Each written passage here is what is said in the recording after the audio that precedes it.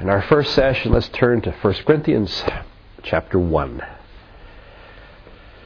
1 Corinthians chapter 1, and the goal, the topic that we're going to start off with in this seminar on praying for the sick and the working of miracles and evangelism is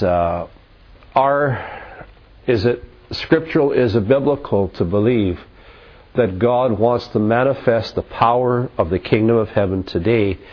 Does He want to manifest that power in healing the sick? What role does healing the sick and praying for miracles have in evangelism? And again, as I said before, in light of the massive amount of material and questions that people have concerning praying for the sick, and we're obviously not going to cover everything in one day. If I do 3 sessions today, it obviously is not going to cover every question that people have. So today we're going to focus on the idea of miracles and outreach, evangelism and healing. And that's going to be our focus. So we're not discussing today, is healing guaranteed in the atonement? We're not discussing today, is God obligated to respond to faith? Can we demand from God what we want Him to do? We're not going to discuss those topics. We're not going to discuss the topic of why some people are not healed. Is it a lack of faith? Is it sin in their lives? Or is that all condemnation that we shouldn't be putting on people? We won't be discussing that. Our topic for this particular day, in all the 3 sessions we want to do today, is focusing on the validity of doing this, and the focus is what does it mean for outreach and evangelism. So, 1 Corinthians chapter 1, verses 4 to 8.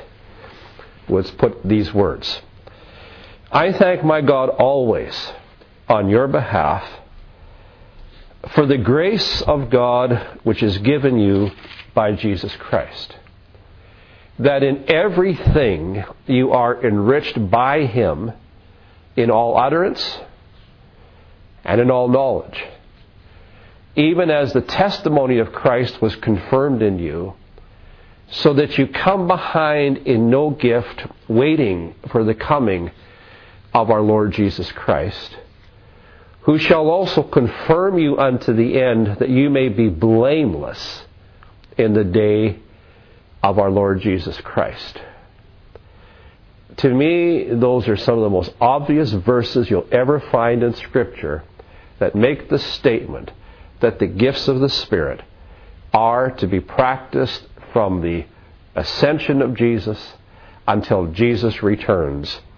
And in interim, all the gifts of the Spirit should be functioning within that whole period of time.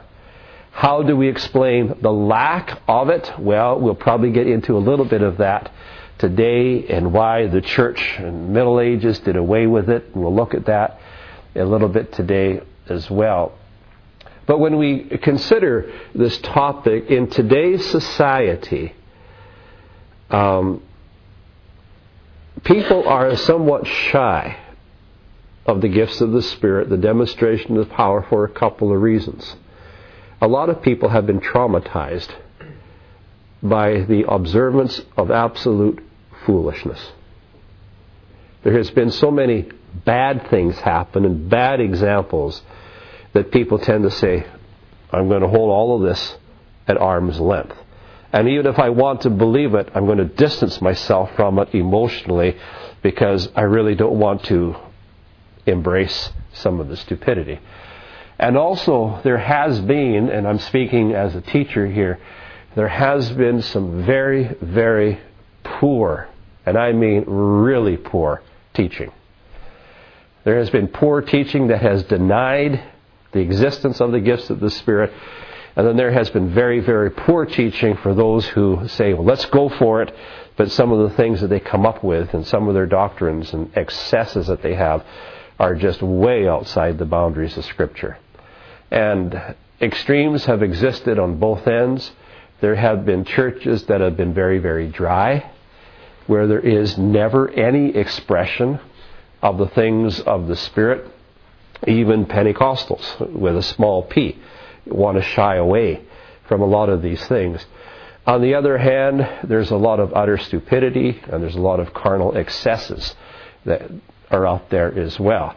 However, in spite of those extremes that are out there, the Bible says what the Bible says.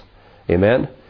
In spite of the extremes that are out there, and there is a thirst, and there is an appetite for people to have real and genuine encounters with the Almighty, with the living God. Amen. And the task that is before me, speaking as a teacher, the task that is before me is to realize that the path in front of us is strewn with all kind of debris and opinions and comments and all that. And the path before me as a teacher is, how do I clear the path of all this debris and find out what the Bible actually says without coming to the Scripture with any preconceived bias as what to expect. When it comes to the subject of healing and praying for the sick, people come with all kinds of prejudice and all kinds of desires. And a lot of people want the Bible to say something, whether it says it or not. They really want it to say that. They want to say that I'll never be sick, I'll never suffer. They want to say all kinds of things. And people come with an agenda to the Scripture and don't allow the Scripture to speak on its own grounds. Now, in many churches, you hear this word, cessationism. Now, when you hear that word, if you're a cessationist, or if you believe in cessationism, what you believe is this. You believe that any open manifestation or display of the power of God is not for today. That is the position of a cessationist. You would believe, if you were a cessationist, you would believe that that kind of activity that you read about in the Gospels and you read about in the book of Acts, and you might hear comments of it in the epistles of the New Testament, that was only given to the original apostles. And it was to provide them with authenticity and credibility so they could write the Scriptures. Now, once the Scriptures have been completed in the form of the New Testament, then there is no more need for such manifestations. And that would be the position of what we call a cessationist. Okay, that became doctrine that was embedded in the church, and we'll look at that. That became doctrine in the history of the church during the Protestant Reformation. The Protestant reformers solidified that in their way of thinking and passed it on to generations after generations beyond that. It became almost an official doctrine at that time of the Reformation. That's what a cessationist would believe. The opposite term, if you want to, that people use, if you're not a cessationist, you are a continuist. That's the word that is used, a continuist. If you are a continuist, then it's your position that the gifts of the Spirit are valid, and not only are they valid, but they are needed today as well. So you're in one camp or the other. Either you're a cessationist or you are a continuist. Well, you have no problem knowing what camp I'm in, for sure, and I don't think I have any problem knowing what camp you would be in. Otherwise, you wouldn't be here this morning. We are continuists. We yearn for, seek, covet the things of the Spirit of God, because we are convinced that the way forward in evangelism is to see the restoration of Pentecost to the church. Amen? That's our conviction. But there's other people who have that conviction also that are very poor exegetes of Scripture and really have confused the issue on a lot of things, so much so that it makes Pentecostal experience abhorrent to a lot of people simply by the excesses or the behaviors of people that are involved. Our goal is to try to find the right path. These verses that we just read in 1 Corinthians chapter 1 teach that when Paul the Apostle brought the gospel to the city of Corinth. And I believe you can read about that in Acts chapter 18, if my memory serves me right. And if my memory serves me right, he was in the city of Corinth for a space of 18 months. A year and a half he was there. He got it tough in the city of Corinth. There was lots of persecution. There were physical beatings. There was a lot of opposition there. And the Lord appeared to him in a vision, in a dream in the night. And he said, "Be encouraged, Paul. I have many people in this city." And he continued in spite of the fierce opposition for a period of 18 months. If my memory serves me correctly, in that city of, I hope I get this right, it was a massive city that in 18 months, 10% of the city was converted. Secular sources, you won't find that in the Bible, but secular sources will tell you that. And I might be wrong, but it's 60,000 people out of 600,000 were converted in the space of 18 months. How many would like to see 60,000 salvations in the next 18 months? I mean, we're talking something dramatic here. This is not small. This is not gradual growth. This is dynamic explosion. And when we're talking about the gifts of the Spirit, we're not talking about gradualism. We're talking about explosive, dynamic activity. You shall receive power. That word power is dunamis. And that word dunamis is, where you get our word dynamite from. It's explosive. It is awe-inspiring. It demands attention from people. It brings dynamic growth. If you see any revival evangelist, or what we call a healing evangelist, and if you've ever read their life stories, people who were definitely called to preach and to pray for the sick, they got crowds. They got lots of crowds. And they got lots of converts. Indeed. These verses in 1 Corinthians 1 show that when Paul preached the gospel to them, he did not depend upon natural wisdom. He did not depend on natural eloquence. He did not depend on his education. He would say when the gospel was preached, there was such an activity of the grace of God to you Corinthians that the result was you were enriched. And that's an important word, that word enriched. You were enriched. You want your life enriched. The gifts of the Spirit enrich you. You were enriched in all kinds of utterance. And that is a reference to the speaking gifts, probably tongues, interpretation, probably prophecy, and all knowledge. It says you come behind, you were lacking in no gift. There was no shortage. When the gospel was preached to the Corinthians, there was absolutely no shortage of the miraculous, explosive, dynamic activity of the Holy Spirit in that city. If you go to chapter 2 of 1 Corinthians and just read verses 1 to 5, he describes how he went to Corinth.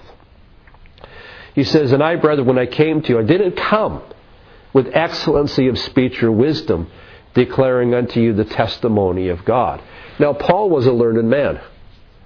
He was a Pharisee of Pharisees. He had a great education. He had a sharp mind. Anybody could put together a sermon, that man could do it. But he says, I didn't come trusting in natural eloquence or natural skill. I made a determination in verse 2 that I'm not going to know anything among you. I'm not going to come preach anything among you except one thing. And that's Jesus Christ and Him crucified. In verse 3 he says, I was with you in weakness and fear and much trembling. In other words, I dare not trust my own abilities. I dare not trust my own abilities. Verse 4, my speech and my preaching was not with enticing words of man's wisdom. Now, I want you I'm not going to focus on this, but just for a moment, take the word man's out of that phrase. And he says, enticing with words of wisdom. The word of wisdom is a gift of the Spirit. And he says, I didn't come with the words of man's wisdom, but he did come in the word of wisdom. And my conviction is that the word of wisdom that's listed as one of the gifts of the Spirit in 1 Corinthians 12 is the first of the 9 gifts that he enumerates in 1 Corinthians 12, that the word of wisdom is a dynamic preaching ability that comes as a gifting and divine enabling of the Holy Spirit. That the word of wisdom is able to cause you to speak. And there's something about what you share that grabs the conscience, the heart of the person that's listening to you, and that person is enabled to see themselves in the light of God. And that can do what hours and hours and hours and weeks and months of human reasoning could never do. We need the Spirit of God to shine light in the hearts of unbelievers. And it's my conviction that the word of wisdom is an evangelistic gift that does exactly that. It causes the unbeliever to be struck with the reality of spiritual things, and they begin to see themselves as God sees them, and the result is they encounter God. They don't come to the Lord because somebody arm wrestled with them over logic, human reasoning. They come to the Lord because they were encountered by the Spirit of God as they heard the message. That's what I believe a word of wisdom is. So Paul would say in chapter 2:4, my speech and my preaching was not with enticing words of man's wisdom, but my speech and my preaching came in the demonstration of the Spirit. My message was the gift of the Spirit in operation. My speaking was the Holy Spirit in operation. I came in the demonstration of the Spirit and of power. And that's where you see Paul the Apostle, when he asked for prayer, pray for me that utterance may be given me. For Ephesians chapter 6. Now why does he pray for utterance to be given him? Because he knows that preaching is not a man-made ability. Preaching in the Holy Ghost is a gift from God. And so pray that utterance may be given me so that when I speak, it's the Spirit speaking. I think Peter, I think it's 1 Peter chapter 1:12, he says, who preached the gospel to you with the Holy Ghost sent down from heaven. Preached with the Holy Ghost being sent down from heaven. So Paul's preaching was a demonstration of the Spirit, a demonstration of the power of God. This was not natural talent. This was an operation of the Spirit of God flowing through the man. Verse 5 of chapter 2 says, why? So that your faith would never stand in the wisdom of God, but your faith is a result of an encounter with the power of God. That's important. That your faith is the result of an encounter with the power of God. It's no secret for me to say this, because I've said this so many times, is that in conversions, people need to meet God. Not just say a prayer. They need to encounter and meet God. And Paul says when he went to the city of Corinth, that's how he went. You can find a reference in 2 Corinthians 12 and verse 12. 2 Corinthians 12 verse 12, where Paul again would make a reference to when his ministry in that church at Corinth. And he says, truly, all the signs of the apostle were there with signs and wonders. And so though it doesn't tell us a lot within Acts chapter 18 of the activity, it does say that Paul had this vision from God. Hang in there. I've got a lot of people. But as you glean out of 1 Corinthians and glean out of 2 Corinthians, the fact is, the result of preaching the gospel as a word of wisdom in the power of the Spirit, in the demonstration of the Spirit, with signs and with wonders, the result was that that church was enriched in all utterance and enriched in all knowledge, so that he could say, as he writes this epistle, 1 Corinthians, that you come behind in no manifestation and no gift. Lord, may it be. Amen? Lord, may it be. One of the words I want to emphasize in chapter 1 and verse number 6 and again in verse number 8 is the word confirmed. It says, even as the testimony of Christ was confirmed in you. What's confirmation? If you're going to confirm something, what does that mean? It means the second witness coming in. It means to strengthen what has been said. And he was saying the gifts of the Spirit is the testimony of the validity of what I'm telling you. When people are healed and demons are cast out, that is testimony. That's proof. That's confirmation that the message about Jesus is real. And that's what this word is saying. Now, the Corinthians, as you well know, had greatly erred in their understanding of what the purpose of the gifts of the Spirit are. And you don't have to read in through 1 Corinthians very much until you realize this seems to be one messed up church. They had the presence of the gifts of the Spirit, but they were carnal, they were fleshly. They had got into all sorts of theological nonsense about marriage and a lot of things. But because they had this activity of the supernatural Holy Spirit with utterances and with words of knowledge and words of wisdom, and however they interpret all of those kinds of things, because they were so abundant and lavish in all these experiences, they thought that they were very spiritual, though they ignored walking in love, though they rejected the resurrection of the body to come, and they assumed that because they spoke with tongues that they were already in some sort of angelic existence, though I speak with the tongues of angels. And because I'm already equal to angels, then that went from one error to another. Well, angels don't marry, so I guess I don't need to marry. And there was splitting of parts of families over this whole issue, and it was just, Paul has a mess on his hands. And that basically that's why he writes 1 Corinthians, is to clean up all of their wrong suppositions, their wrong conclusions because of the presence of all the charismata in their midst. They had just come all sorts of nonsensical beliefs. But what I find interesting, though the gifts of the Spirit led to abuses and it led to excesses and carnal thoughts, Paul in 1 Corinthians chapter 1 still gives thanks for the gifts of the Spirit. And I want us to catch that. He's correcting abuses, but just because they have erred in their understanding of the gifts of the Spirit, Paul does not discard them.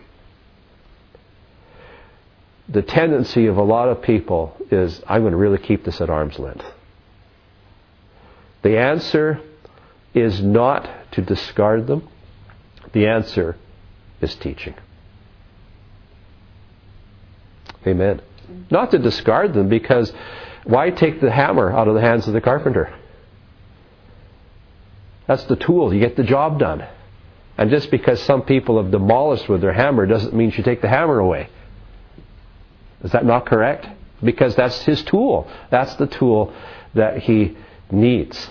According to these verses in chapter 1, verse 7, verse 8, that the gifts of the Spirit plainly stated that they are there until the return and the appearing of the Lord Jesus.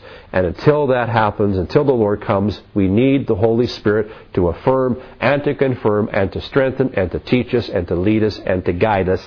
And the gifts of the Spirit are the expression of how God wants to lead the church. Very, very straightforward statement. He's filled with grief, Paul is, as he writes all of this. His habit is always to begin a letter with thanksgiving, and in that thanksgiving he usually itemizes things in his thanksgiving that he's going to bring up later in the epistle. Here he's thankful that the Corinthians were enriched with all kinds of spiritual gifts. He refers especially to the gifts of speech, utterance, and gifts of knowledge, not because they were the only manifestations, but because as you read through the rest of this epistle, they seem to be the ones with which the Corinthians were overly fascinated with, and they tended to see these gifts outside their proper context. I repeat, Paul is not going to domesticate the gifts, and he's not going to tone them down. He's not going to eliminate that which is troublesome, but instead he's going to take the hard road of confrontation, teaching, and correction. Did you catch that? He's going to do the hard road of confrontation, teaching, and correction. And that takes character to do that, because sometimes it's easier, I'm just going to walk away from this because this is overwhelming. There's just too much stupidity going on. There's too much, and people don't want to hear teaching. They don't want to be corrected. And no, confrontation, correction, and teaching. And get this in proper context. So even though the gifts were being abused, one of the things that I get out of these verses in chapter 1, verses 4 to 8 is this. Even though they were abused, Paul appreciates the gifts of the Spirit. And he also recognizes these gifts have come from God, and because they are gifts that have come from God Himself, they are not to be discarded, and they are not to be denied, and they are not to be put on a back shelf, no matter how much people have abused them. These are divine enrichments from God, and I am thankful for the presence of the gifts, Paul says, even though you made a mess of it. I'm still thankful for the gifts. In these verses, in chapter 1, verses 4 to 8, some of the things that we will note is that in Paul's heart, Christ is still central. The Holy Spirit hasn't dethroned Christ. Christ is still central. In verse 4, when he talks about grace, you have, for the grace of God given to you by Jesus Christ. When he talks about the grace of God given to you, is he referring to, you were saved, you said a sinner's prayer? No, verse 5 tells you how they were graced. The grace of God is you were enriched. I like that word, enriched. Anybody want to be rich? Enriched in all utterance. Enriched in all utterance. This is the grace of the Lord Jesus Christ. This is His divine graciousness, offering Himself to you in these gifts. So they come from the hand of Christ. Christ is still the center. They testify and they confirm the message of Christ. And the gifts are needed until Christ returns. It's all about Christ. The presence of the gifts were the result of God's gracious activity towards them. They were enriched by the presence of spiritual gifts, and they were genuinely empowered, and they were genuinely endued because of the presence of the gifts of the Spirit. Paul played a crucial role in their experience, as we've already mentioned, 1 Corinthians 2, 2 Corinthians chapter 12. Paul would say that the gospel came to them with powerful demonstration.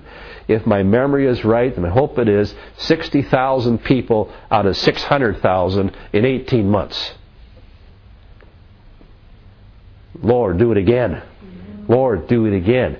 And verses 7 and verse 8 says specifically that the gifts belong to this present time until the consummation of the appearing of Christ yet to come. The Corinthians had an abundant experience of the gifts. They were not lacking in any kind of manifestation. All kinds of Spirit utterance and knowledge were given to them. And Paul, in his discussions through this epistle, is going to focus on certain gifts, passing by others in the discussion, because he's going to deal with the ones that they were fascinated with and deal with the ones that caused trouble in particular.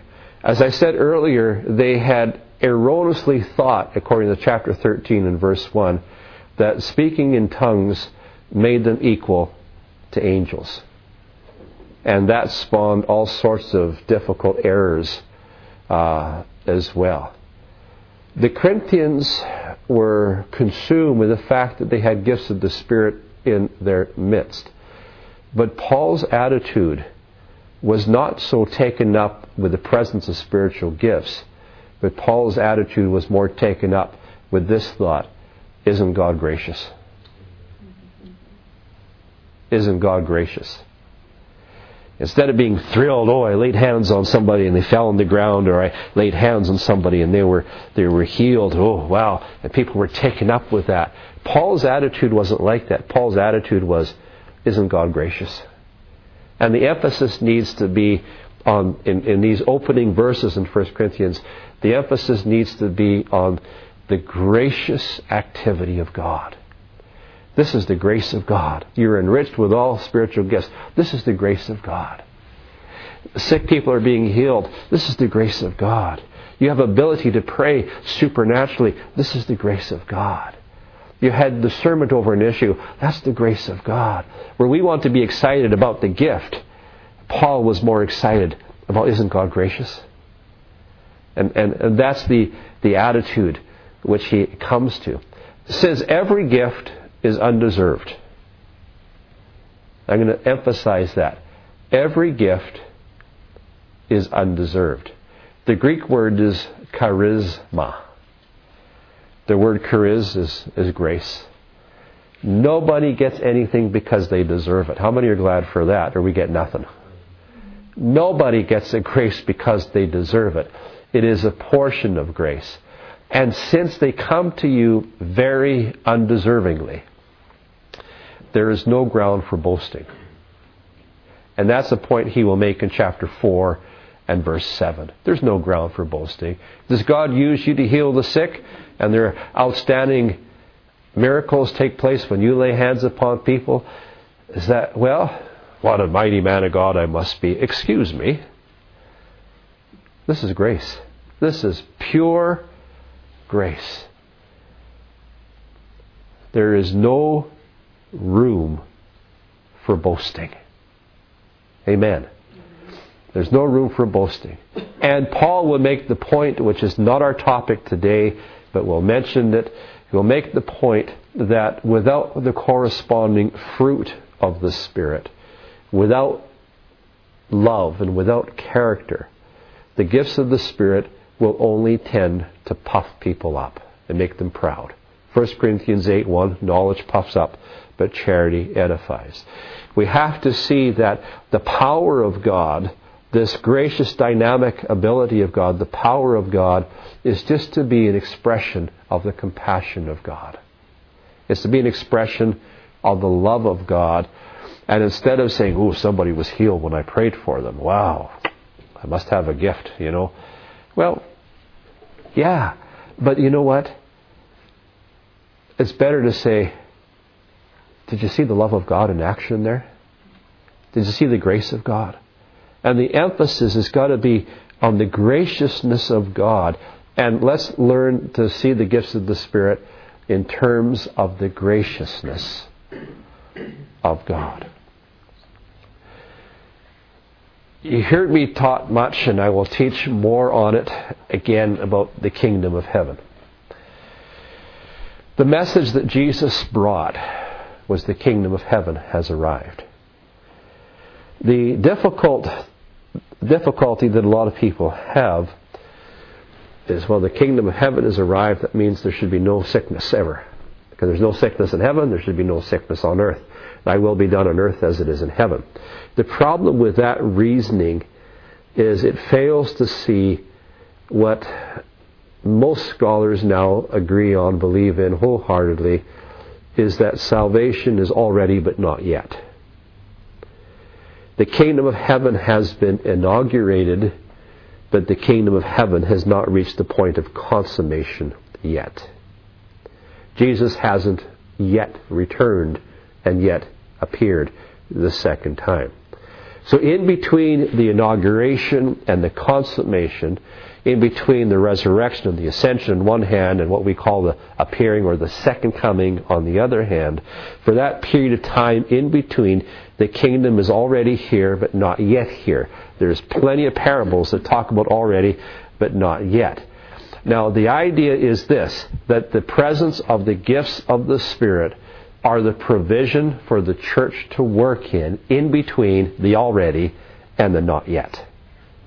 And the gifts of the Spirit are God's provision for the church while it waits for the appearing of Jesus. Those are the plain statements in 1 Corinthians 1 verses 4 to 8.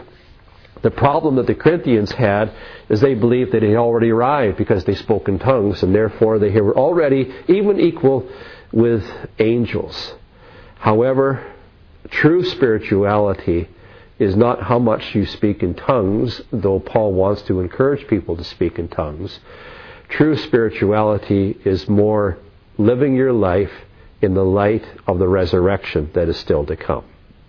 And that's why 1 Corinthians 15 about the resurrection of the body immediately follows the discussion of the gifts in chapters 12, 13, and 14.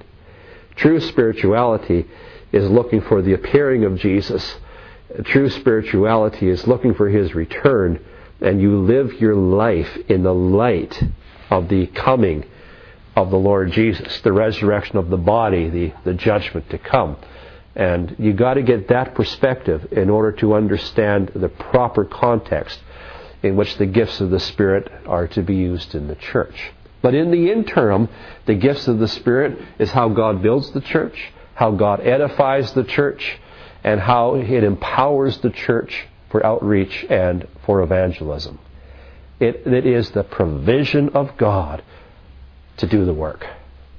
It's not by might, and it's not by power, but it's by my Spirit, says the Lord. It's another study, not going to do it today, but the supernatural activity of the Holy Spirit is a foretaste. You taste the powers of the world to come. It's a down payment, is the earnest of your inheritance. You are sealed with the Spirit. Many metaphors that Paul would use, which means while you're waiting for the Lord to come, He hasn't left you powerless.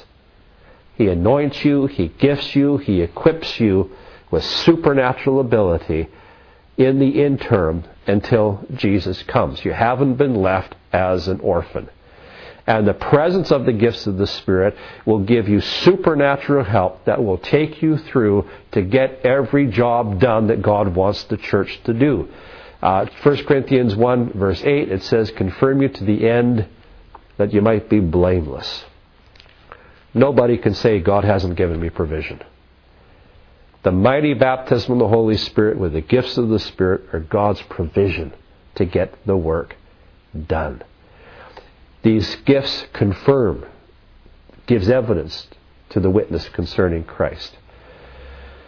The truth of the gospel was confirmed to the Corinthians by their being enriched in all kinds of spiritual gifts. Where does this concept of cessationism begin? How did that creep into church history? The original first formulated statement of it is actually from John Calvin, one of the leaders of the Reformation. John Calvin, as you know, a leader of the Reformation, really had problems from the Roman Catholic Church. These didn't see eye to eye on anything. And it was a serious life and death battle, that. Now, the Catholic Church was losing a lot of its members to the Reformation, and they developed a strategy to entice people back under their authority of the Catholic Church. And one of the things that the Pope did was that he appealed to the presence of miracles in the Catholic Church. Supernatural happenings. And they said these miracles are necessary for new faith and necessary to persuade people to come back to the Catholic Church. For example, somebody might have been healed if they had touched the relics of some dead saint. And they were healed, and they said that we have this presence of miracles. And then, you reformers, what have you got? And there was a challenge to the leaders of the Reformation to produce miracles. Well, since they weren't producing miracles, since that wasn't part of the Protestant agenda, they had to counter this challenge from the Catholic Church.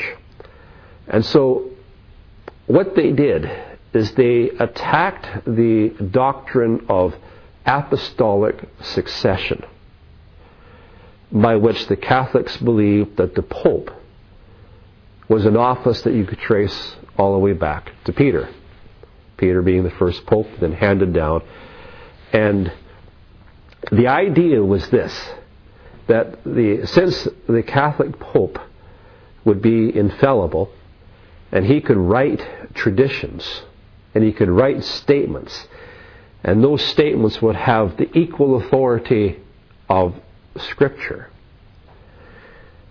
That's how they understood it. He had the ability to write Scripture, and the tradition has equal value with Scripture. And according to the Catholic way of thinking, and the proof that he had that ability to write tradition equal with Scripture, well, look at the miracles.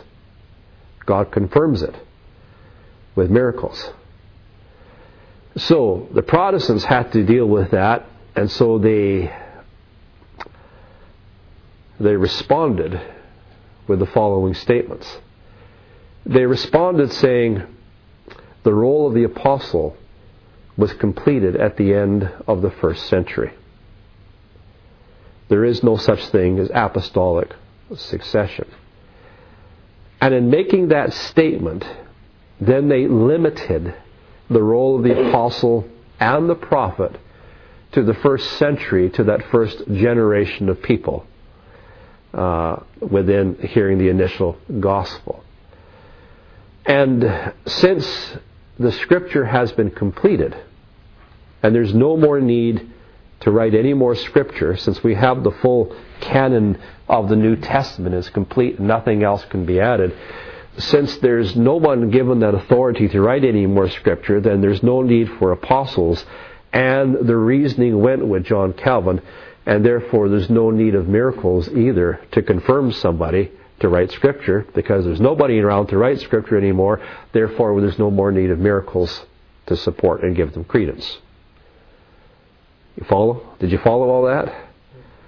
And therefore, in the midst of the Protestant move, they put all of charismatic activity back to the first century. End of story. Now we have the Bible. No more Scripture being added. No more confirmations needed. And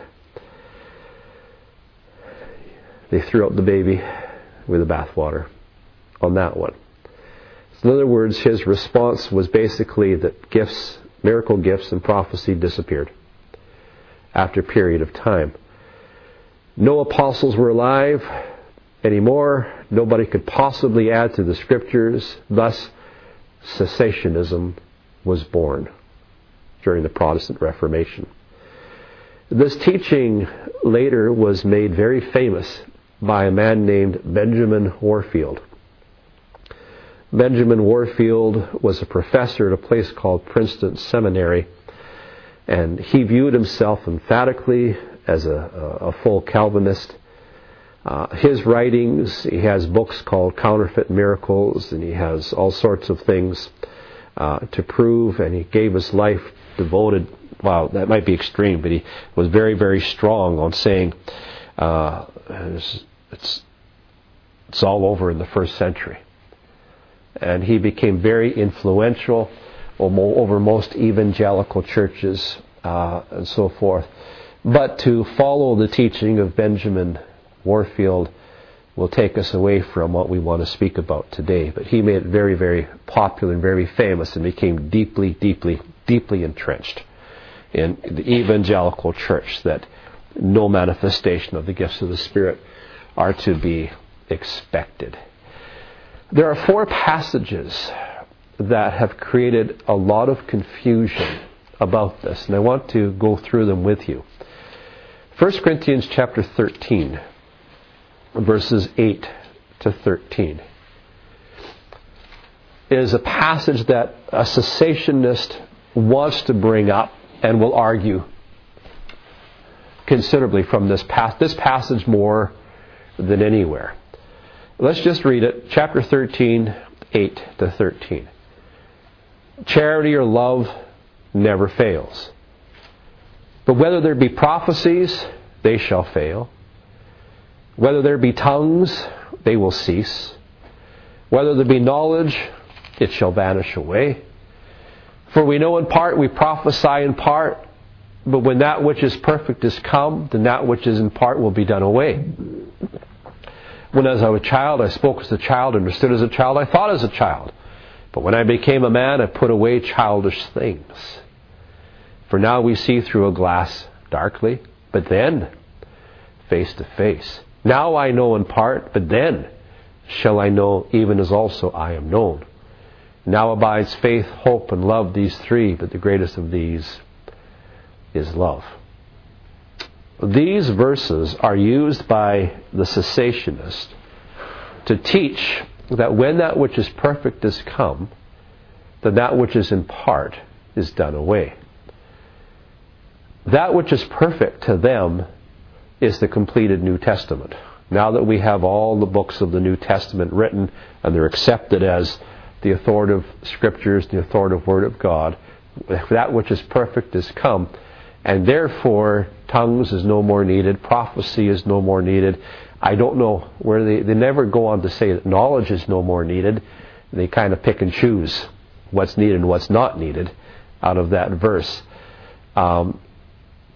That the church is now more mature, that when it only had spiritual gifts, when God was healing the sick and raising the dead and cleansing lepers and blind eyes being opened, that was the church's in its immaturity. Now that we have the Scriptures and there's no more miracles, now we're mature. Give me immaturity. That kind of thinking. That's just silliness. That now that we have the Scripture is more mature than relying on spiritual gifts. So the reasoning goes. Well, it is true that there is a temporal setting to the gifts of the Spirit. And it is true that they will cease one day. That happens when that which is perfect has come. The question is, what does it mean, that which is perfect? I don't think it's really hard to figure that out. You really have to come to an agenda to make this say what it doesn't say. That which is perfect is referring to the appearing of Jesus. We'll call the second coming. That's when we see Him face to face. It certainly cannot mean the creation of the New Testament, because Paul himself wasn't even aware of it, but he was writing the New Testament when he wrote that. That's part of the New Testament that he wrote. In this passage, Paul is contrasting between now and then. He's contrasting present experience with the future. He says, now we see in a mirror dimly. Then we see face to face. Now we're looking at a reflection. Then we will see reality. Now we're looking at a photograph. Then we'll see the person in person. What does it mean, face to face? 2 John verse 12. John says, now I'm writing you with ink and paper, but I want to talk to you face to face. 3 John verse 14 would say the same thing. Right now it's communicating with letter. I can hardly wait that we can communicate face to face. When it says in chapter 13 and verse 12, then face to face, Paul is using a phrase there that's abundant in the Old Testament. Face to face. You'll find it in, listen to these scriptures. Exodus 33 verse 11. You find it, Numbers 14 verse 14. You find it in Deuteronomy 5 verse 4. You find it in Deuteronomy 34 verse 10. You find it in Genesis 32 and verse 30. And what that means is a personal face-to-face encounter with God Himself. This is a reference to the appearing of Jesus when you will see Him face to face. When that which is perfect has come, is that face-to-face knowledge of Jesus that takes place at the resurrection, at the appearing of Jesus. Now we walk by faith, 2 Corinthians 5:7, and not by sight. But when Jesus appears, faith will give way to sight. What a wonderful thought that is. You see, in the interim, before Jesus comes back, we've got sin is still present as a power in this world. The gifts of the Spirit are a foretaste, a touch. The gift of healing, which we're going to dominate on shortly here, praying for the sick. The gift of healing will be useless after the resurrection. Which one will need healing when you have a resurrected body? The word of knowledge will be not needed after the appearing of Jesus, because the knowledge of the Lord will cover the earth as the waters cover the sea. Who needs the word of knowledge after Jesus comes? Who needs the gift of healing? Who needs a miracle after Jesus comes? When you're glorified, when you have this resurrected, glorified body, when Jesus has put away sin as a power from out of creation at His appearing, none of the gifts will be needed. So we could say that the gifts of the Spirit are how the Holy Spirit manifests Himself in the present time, waiting for the appearing of Jesus. And after Jesus appears, all this is unnecessary. But right now, until Jesus appears, they're very necessary.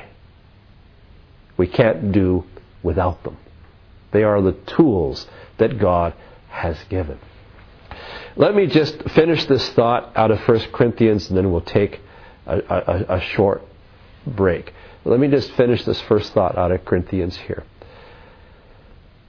Chapter 13 uses the word, they will cease, they will fail, they will vanish away, they will be done away.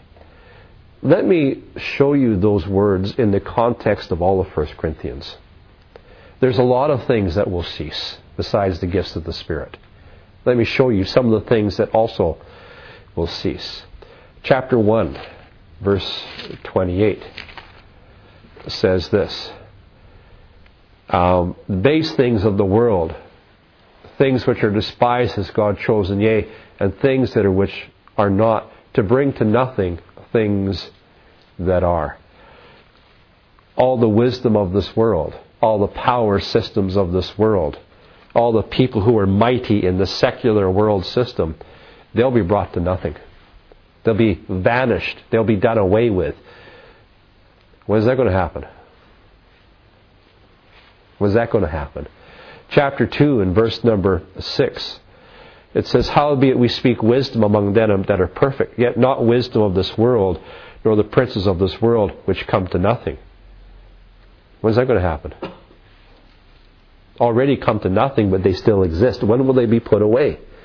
Chapter 6 and verse number 13. It says, meats for the belly, and belly for meats, but God will destroy both it and them. Well, when are you going to get your resurrected body? When it says destroy, that means it's going to vanish away. It's going to be done away with. When's that going to happen? At, obviously, the resurrection. Chapter 15. Verse number 24. Then comes the end. I like that one. What's he talking about? What's 1 Corinthians 15? It's the appearing of Jesus accompanied with the resurrection of our bodies to immortality. It says, then comes the end, when He's delivered up the kingdom to God and the Father, when He will put down. You see that word put down? That means bring to nothing, bring to naught. It's the same Greek word. He will cause to vanish from this earth all rule, authority, and power. When does that happen? Obviously, at the appearing of Jesus. Verse 26, the last enemy to be destroyed. That word destroyed is brought to nothing, vanish, fail. It's the same word. The last enemy that shall be destroyed is death. When does that happen? That's the appearing of Jesus. That's the resurrection of the body. And again, chapter 7, verse number 31, it says, and they that use this world is not abusing it, for the fashion of this world is passing away. That word passing away is the same word. It will cease, it will fail, it will come to nothing. So there's a lot of things going to come to nothing on that day. The powers of this world will come to nothing. The princes of this world will come to nothing. The power systems of this world will come to nothing. Our physical, natural bodies, as we know them now, will come to an end and they will be transformed. The wisdom of this world will come to nothing. This whole world will come to nothing. And the gifts of the Spirit at the same time will be done away with at that point. But until then, we need the power of God. Amen? So the reference in 1 Corinthians 13, that which is perfect has come, cannot possibly mean the Scriptures. It means the appearing of Jesus Christ.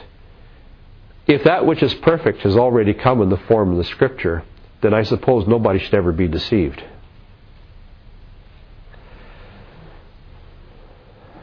If that which is perfect has already come in the form of the Scripture, I guess we always offer perfect worship to the Lord every time, don't we? If that which is perfect has come, I guess you never get it wrong when you pray. Because that which is perfect has already come. I suppose you know how to perfectly pray about every person, every situation, without bias and without prejudice. Right? That which is perfect has come. In this passage, that's being sarcastic if you didn't note. In this passage, Paul says tongues and prophecy will pass away, but he also says knowledge will. And yet nobody wants to admit that we don't need knowledge today. If tongues and prophecy has passed away, then so has knowledge. And nobody wants to admit that. Has knowledge been rendered inactive? Is it unemployed? Is knowledge inoperative? Has knowledge got no place in our lives? What is true of knowledge has to be true of tongues and prophecy as well. So there you go, part one. Part one on gifts of the Spirit.